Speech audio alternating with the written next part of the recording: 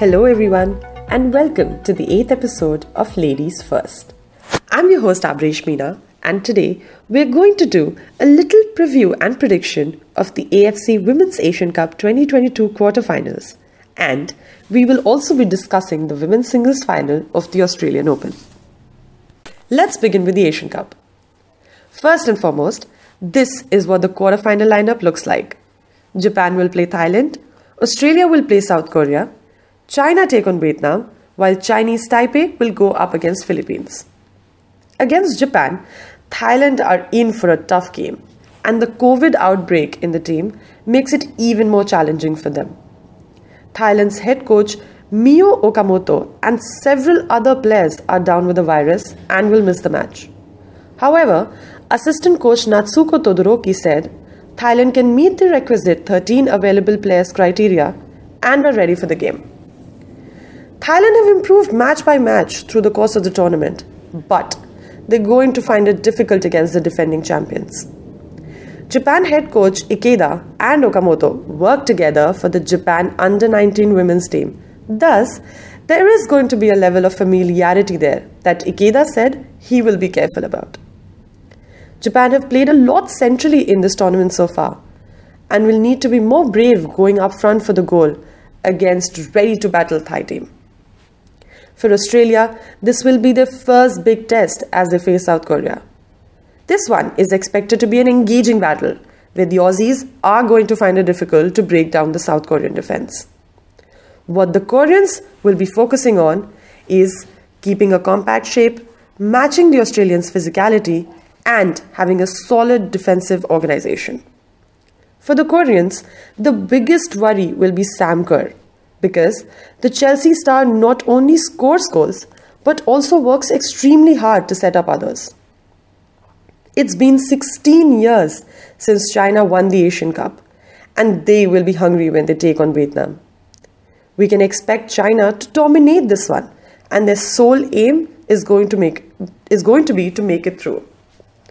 Vietnam, not having enjoyed the best of performances in the group stage, are now facing the mighty China, who were flawless against their two opponents.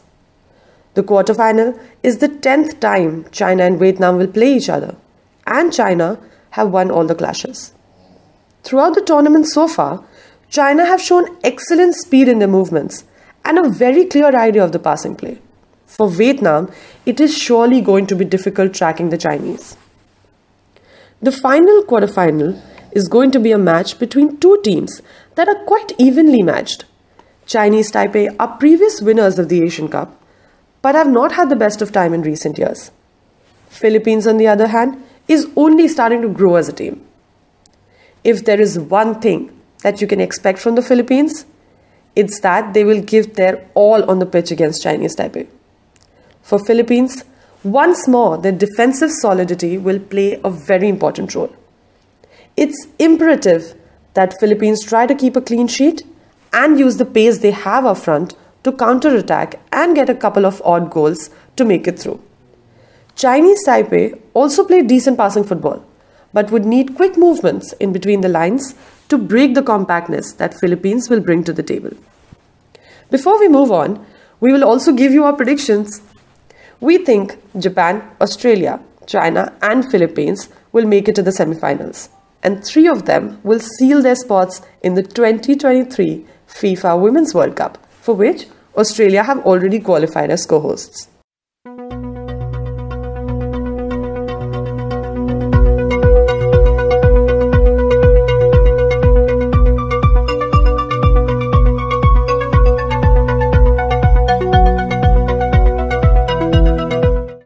Time to focus on the Australian Open that saw the women's singles final being played on Saturday.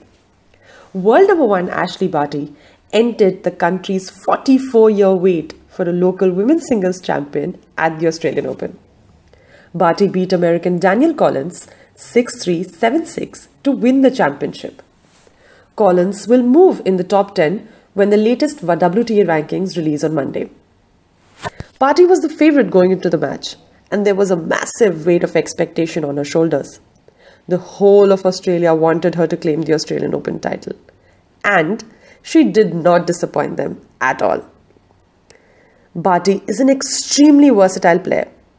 She has a brilliant service game, a devastating forehand, and a slice backhand that allows her to vary the pace of a rally greatly.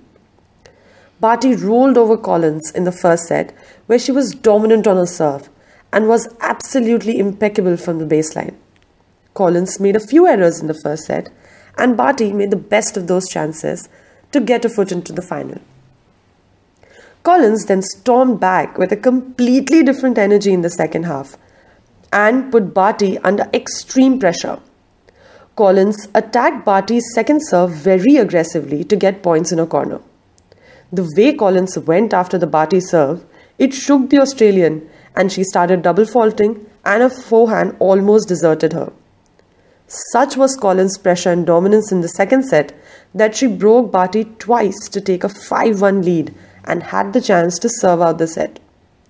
Barty, though, found a free swing after almost losing the second set and turned it all around with some great resilient gameplay. Collins also wilted under pressure and lost her energy as Barty started bouncing back. Barty adjusted her tactics, hung on in the rallies, and went a bit on the aggressive that helped her deny Collins twice and take the second set to the tiebreak. In the tiebreak, it was all Barty, and with a passing forehand shot, she won the match and the title in an hour and 27 minutes. Barty let out a scream as she won that final point, and the whole stadium erupted in celebration. Barty was presented the trophy by Australian tennis legend and her mentor, Yvonne Goolagong, and she had happy tears in her eyes when Goolagong came to the stage as a surprise. This was Barty's third Grand Slam title and will be very close to her heart. That's it from me, your host Ashleigh Barty, in the 8th episode of Ladies First.